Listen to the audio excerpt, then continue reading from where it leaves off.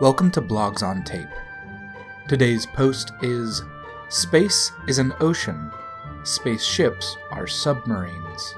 Written by Emmy and originally published in September of 2021 on their blog HypertextFish at hypertextfish.org. Space is an ocean. Spaceships are submarines. I was thinking about how similar I find spaceships and submarines. This post is my deep dive into the topic and an outline of the setting I use in my sci-fi games. The main idea: spaceships are basically submarines with rocket engines attached. Here's why. With current technology understanding, weapon tech always outpaces armor tech. Flash forward into the future, and you get photon torpedoes versus spaceships that are still limited by the weight of their hull plating. No energy shields, please. I want every single shot to carry consequences. So what you get is space travel that is more like submarines swimming in the ocean, always trying to detect and go undetected, since being seen would mean almost certain annihilation by the enemy. This is a long one, so buckle in. Assumptions. For space submarines to work, I'm going to make a couple of assumptions about the sci-fi setting we are working with. I will call this the Low-5 setting. Low-tech computers. Why bother with squishy humans with horrible reaction times when AI can do it better? This is why the Low-5 universe has a limit on computer tech. Otherwise, non-crewed light-speed drones become too good of an option. In my games, the 1960s-esque behemoths of tubes and cables are the most complex tech that can still withstand light speeds and radiation. You really don't want your navigation computer to crash mid-jump because of a flipped bit. Low detection ranges. Since light travels extremely far in space, it becomes very easy to detect objects that emit any sort of heat or thrust across the system. So, to give more opportunity for stealth, you have to lower the detection ranges by adding objects to hide behind. Those could be asteroids and debris fields, nebulae, gas giants. Low space control. In this setting, mass system surveillance must either not exist or be a rarity. If there are tons of detection beacons across every Lagrange point, your ship won't get very far without trouble. For Low-5, I prefer an outer rim type system. 1 or 2 authority vessels go on patrol runs, but don't have the resources to fully survey the system. Low speeds. I'm not dealing with FTL or near light speed travel when traveling within a system. I don't want ships to be able to outrun torpedoes most of the time. Low orbit defenses.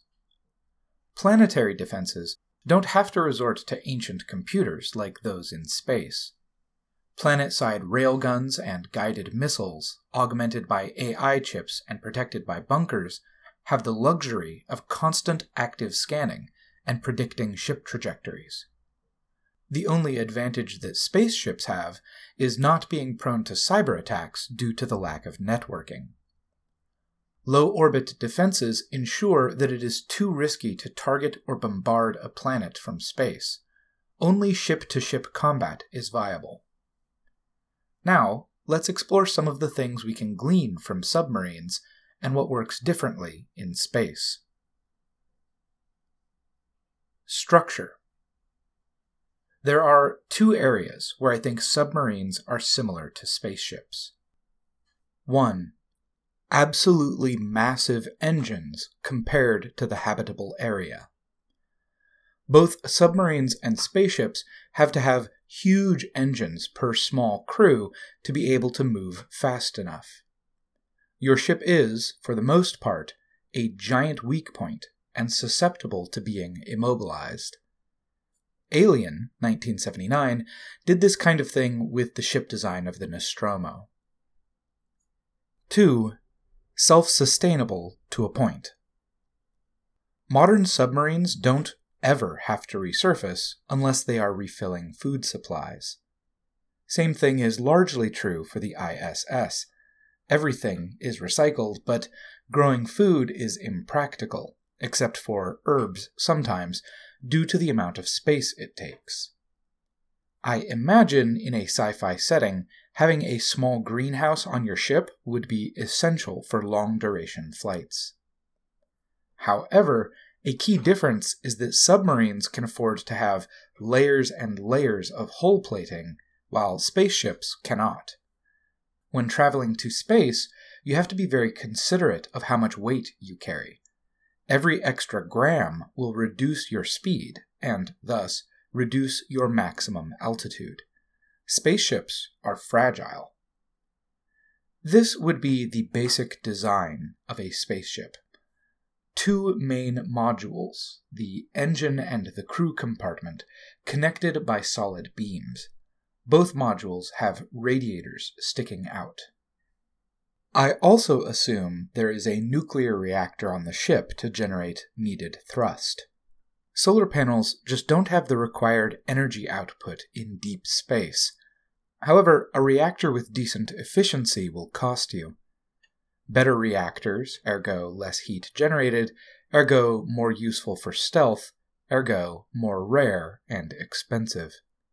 Fusion reactors would probably be legendary in this setting. The engine/reactor module is separated from the crew for safety reasons. If there is a malfunction, or the engine is damaged or leaking and something goes terribly wrong, the crew will be separated from it by the vacuum of space. A weapons module would be located with the engines for the same reasons.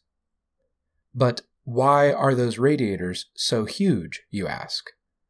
Well, sci-fi media very often misses a crucial aspect of space travel: radiating heat. Without any oxygen around you to take away the heat, it is absorbed by the ship itself, probably melting it in a couple of spots and definitely not pleasant for the crew. That's why you need radiators to vent the heat away in the form of infrared light. I will cover heat management in the next section. Detection. If you can be seen, you can be targeted. If you can be targeted, you can be shot. If you can be shot, you can be destroyed. The best way to break the chain of events is at the beginning. Before we can talk about being detected, we need to understand how spaceships would detect other objects. Submarines use sonar, which just stands for sound navigation and ranging, to locate various objects in water. They use one of 2 modes.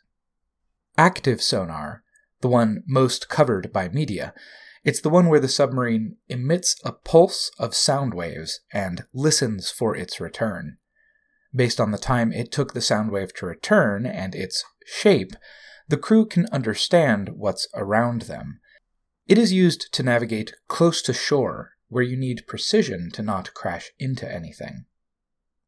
Passive sonar, used for the vast majority of a submarine's journey. Unlike the active sonar, you do not emit anything, just listen to what's around. Ship motors and submarines have a very distinct sound underwater that you can easily detect with this method. It is also great because you do not give away your position when using it. I imagine spaceships would have a very similar system, except even more reliant on passive scans. Since in space you can actually see what's around, you do not need the help of active scans for navigation. But I still think active scans are fun and could be used in specific situations. For example, if you are searching for an object that has very low emissions, or none at all, you might use a laser detection and ranging system, LADAR.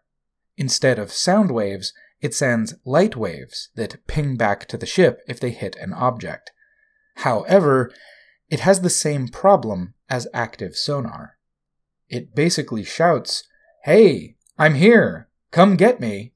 across the whole system. Which brings me to my next point: emissions. As I've said before, in space, light travels far, so if you can emit or reflect no light at all, you are unseen. Duh. And by light, I mean the whole spectrum, especially infrared, as in heat. Heat. Heat is a huge problem in space. Since there is no atmosphere in space to spread it around, you have to vent it with radiators, those black panels you can see on the ISS, to not get absolutely cooked by your own life support systems. For stealth, it sucks, because your 300 Kelvin radiators stick out like a sore thumb against the 3K of the vacuum of space. Let's look at submarines and see what they do. Submarines have to manage sound instead of heat, so if they want to pass an enemy undetected, they would most likely turn off every sound-making system on board and go dark / go cold / drift until they've passed the threat. In Low 5, spaceships would do the same thing. Fold those radiators and cool as much of the hull as possible, using cryogenic fuel, for example. Turn off the engines and the reactor, then wait until it's safe. These moments can be great tension builders in your story. I would also make this drifting time quite short, probably limited by the air supply without life support. Something like 100 minutes, a very cinematic number to count down from. Having this short window will hopefully not let drifting be too overused by the players, making it both more rare and exciting. One of the most obvious emissions that can be detected are rocket engine plumes. When you make any burn to change your vector, you create a massive cloud of heat, and plenty of visible light, from the aft of your ship.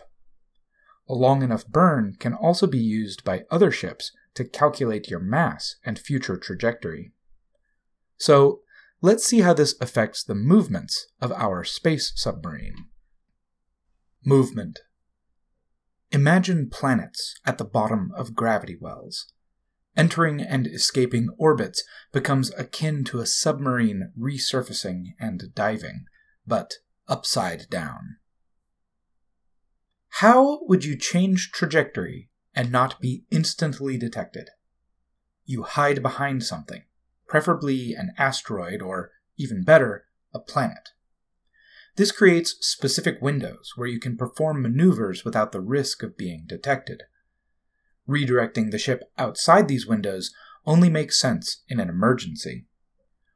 Orbital mechanics are a real headache to track at the table, which is why I try to avoid them. Usually, space travel is a point crawl. However, an interesting choice arises because of ships' orbits that we have to consider. Do you want to engage your contact in retrograde, opposite rotation, or prograde, same rotation, orbit?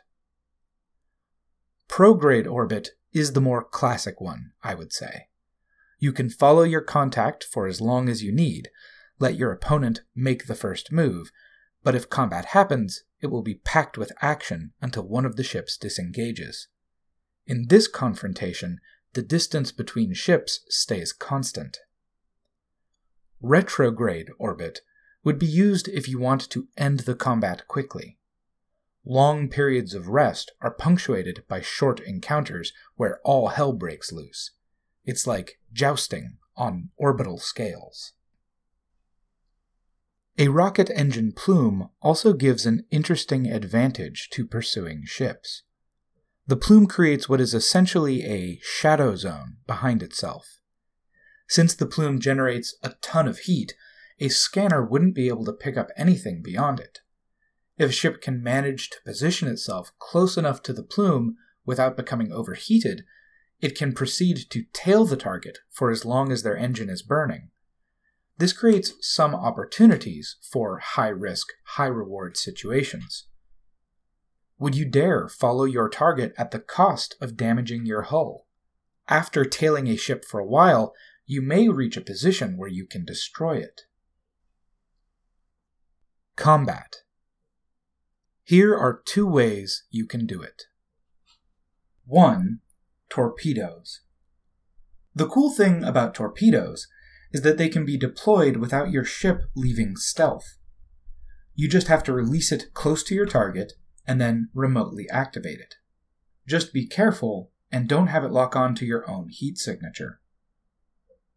If you are looking to just disable the ship instead of outright destroying it, torpedoes can be equipped with EMP charges, or they can attach themselves to the ship and mess with the engines.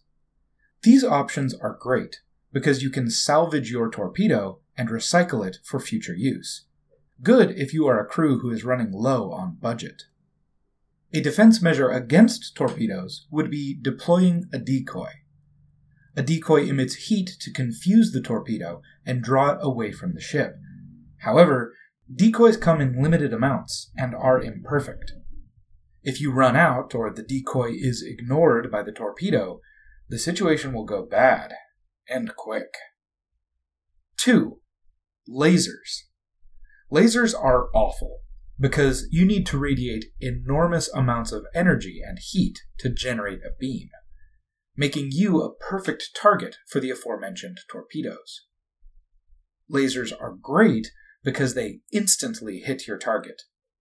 The problem is that several thin sheets of reflective material separated by vacuum will be enough to sufficiently slow down the laser getting through the hull.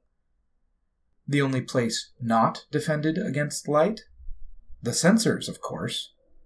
This makes lasers the perfect weapon to disable enemy scanning completely, which can happen to you as well. However, sensors will be tucked away in non-obvious parts of the ship. To accurately target a sensor, you will have to know your target's ship structure, rotation, trajectory, and speed. Noise. The heat generated during the battle can introduce noise to your scans. This makes your information less detailed and targeting less accurate. To simulate the errors introduced in the heat of battle, I am introducing the noise modifier to any to-hit rolls. In addition to the dice you normally roll to hit, roll dice, d4, d6, d8, depending on your game, equal to the amount of noise your sensors have. Reduce, or otherwise modify for disadvantage, your to-hit roll by the highest noise die rolled. Add noise when performing a burn, firing lasers, there is an explosion nearby, target has unknown trajectory. Add to noise when you are attacked by lasers, the target is unidentified. You can remove all noise when you perform an active LiDAR scan. Combat Procedure, adapted from Quadra's combat flowchart for Mothership. Combat begins. Someone attacks, there is a time limit, etc. Retrograde or prograde orbit. If retrog, short and brutal encounter windows. If prog, time for recon, then combat every turn. New turn, calculate results, situation is described. Players declare energy units spent. Update noise and heat modifiers. Perform calculations, burns, and attacks. Is the situation still tense? If yes, start a new turn. If no, return to normal time. Notice how both attack options are high risk, high reward. I like to keep it this way to have combat be the last resort in this setting. There are lots of things that can go wrong, and it's much better and safer if you come up with a non-aggressive solution to a problem. Speaking of solutions, computers. Remember I mentioned those tubes and cables? Well, they can be used to help you not die in space. Magic!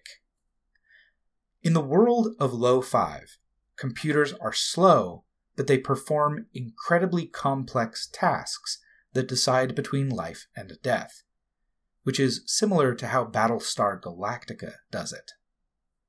Their computing power is limited, so you have to decide which calculations you want to prioritize every turn.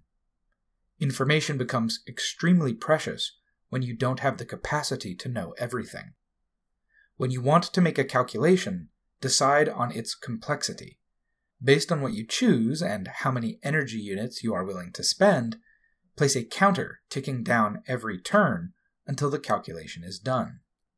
A computer's task can be simple, 1 turn per energy unit, moderate, 2 turns per energy unit, complex, 3 turns per energy unit. Example: you're trying to calculate your own ship's trajectory. You are moving close to several big asteroids and a moon at high speeds, so let's say it's a moderate complexity calculation. If you invest 1 token, it will take 2 divided by 1 equals 2 turns to calculate. 2 tokens, 2 divided by 2 equals 1 turn, and so on. Less than 1 turn is an instant calculation, but remember about the heat generated. Every energy unit you spend on a calculation will be converted into heat and raise your chances of being detected. Details in the next section. An incomplete list of possible calculations you might need on a spaceship. Drift time. Own ship's trajectory. Target identification. Target trajectory. Target rotation. Own ship's maneuver. Active scan. Weapons fire. Light speed jump. Game ideas. Some ways to gamify the setting I've outlined above. 1. Ship stations. Let's start with what's going on inside the ship. The most important thing, IMHO, is to give each player a role that is not too overwhelming and is not limited to just a single situation. Navigation. That's piloting. They are also in charge of the map and relaying information about the flight path of the ship. Comms. In charge of sending and receiving communications from other ships, but also detecting and identifying new contacts. Would be cool if they have a log sheet where they can write down the names and stats of the ships they meet. Weapons. Targeting enemy ships, loading and firing lasers or torpedoes. They are in charge of the to-hit rolls when firing. Engineering. They deal with repairs and managing the energy supply of the ship, when to use full power, when to lay low. Aging systems can be represented with something like usage dice from the Black Hack. The smaller the die size, the closer the component is to breaking. Computing. Like engineering, but specifically for dealing with computers. They are the messenger between the crew and the computer, relaying calculations needed to be made and keeping track of the results. I've already noted that emissions management is extremely important in space stealth, so let's dive in. 2. Emissions management. A good rule of thumb is, the more electricity something consumes, the more heat it will have to radiate away.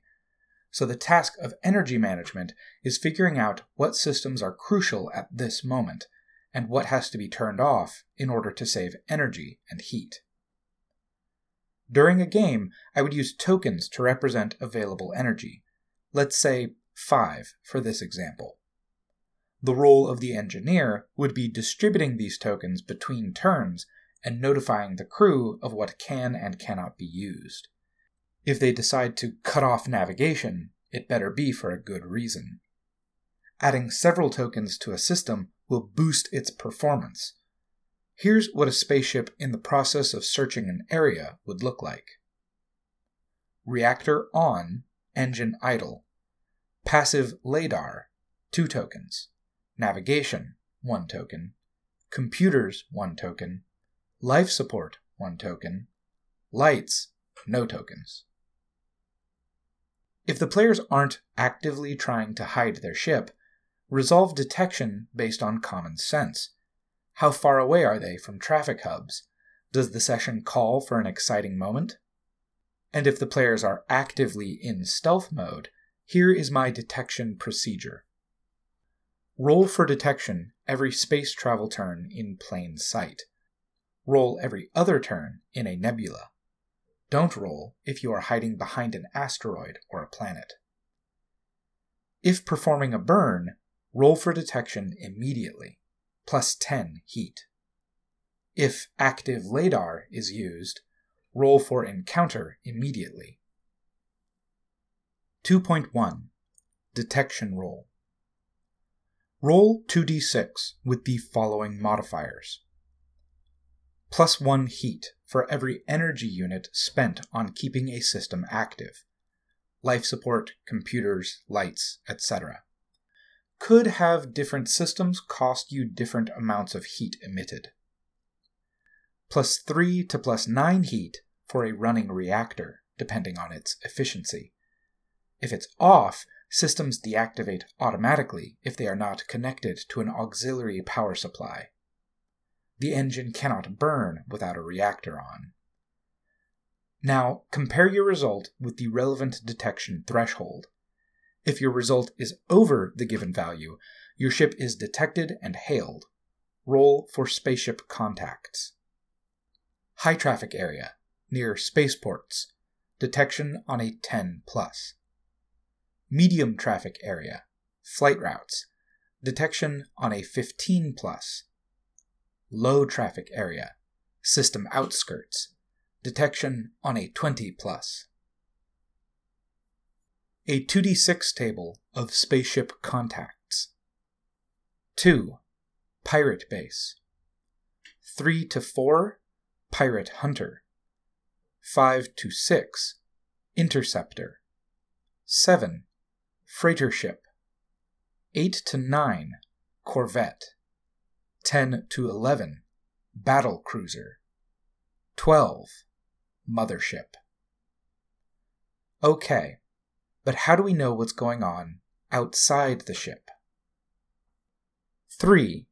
Ranges. This is a way to abstract space combat without the use of grids. These ranges are based on actual ranges used in the submarine navigation. Draw 3 concentric circles around your ship. As an option, you can also mark sectors within these circles, like forward and aft, for instance. Use miniatures or tokens to represent contacts traveling through space. The zones inside these circles will represent the 3 ranges of your sensors. 1. Detection range. When something is in this zone, you know it's there. You won't know the details, but you can approximate its size and trajectory. 2. Identification range. Objects that reach this zone can be identified and scanned. 3. Targeting range. This is when your sensors can lock onto an enemy and torpedoes will be able to quickly reach their target. 4. Your ship. If something like a torpedo or an asteroid reaches this area, it hits your ship. Every turn, contacts can move through these ranges, depending on hidden knowledge. The basic movements are: parallel. The object stays the same distance from your ship. Across. The object passes close to your ship, but not on a collision course. Constant bearing. That's when the object gets closer to you every turn. If this happens, it's likely that you were detected. There might be a collision if you don't get your ship out of the way. Shooting the thing won't do much in space. It will still be moving at you, but in a million pieces. And that is all I have for now. Thank you for reading this far. Further reading, Throne of Salt, A Layman's Guide to Hard Sci-Fi, has some great tips for how to further use real-world knowledge to deepen your setting. Atomic Rockets, Detection, is an article on stealth in space. It has nice examples from fiction, as well as a great collection of reference images, some of which I used in this post. Wikipedia, Interplanetary Spaceflight, a good intro to modern propulsion systems that you could use in your game. Also, it explains the basic mechanics of moving from planet to planet in an approachable way, which is always a plus. That was Space is an Ocean, Spaceships are Submarines, written by Emmy and read for you by Nick L.S. Whalen. Blogs on Tape is a project that works with authors to make great RPG blogs more accessible through audio recordings. It's a community effort, which you can contribute to with a small donation to help offset our hosting costs. You can do that at ko-fi.com/blogsontape. And whether or not you want to help in that way, thank you very much for listening.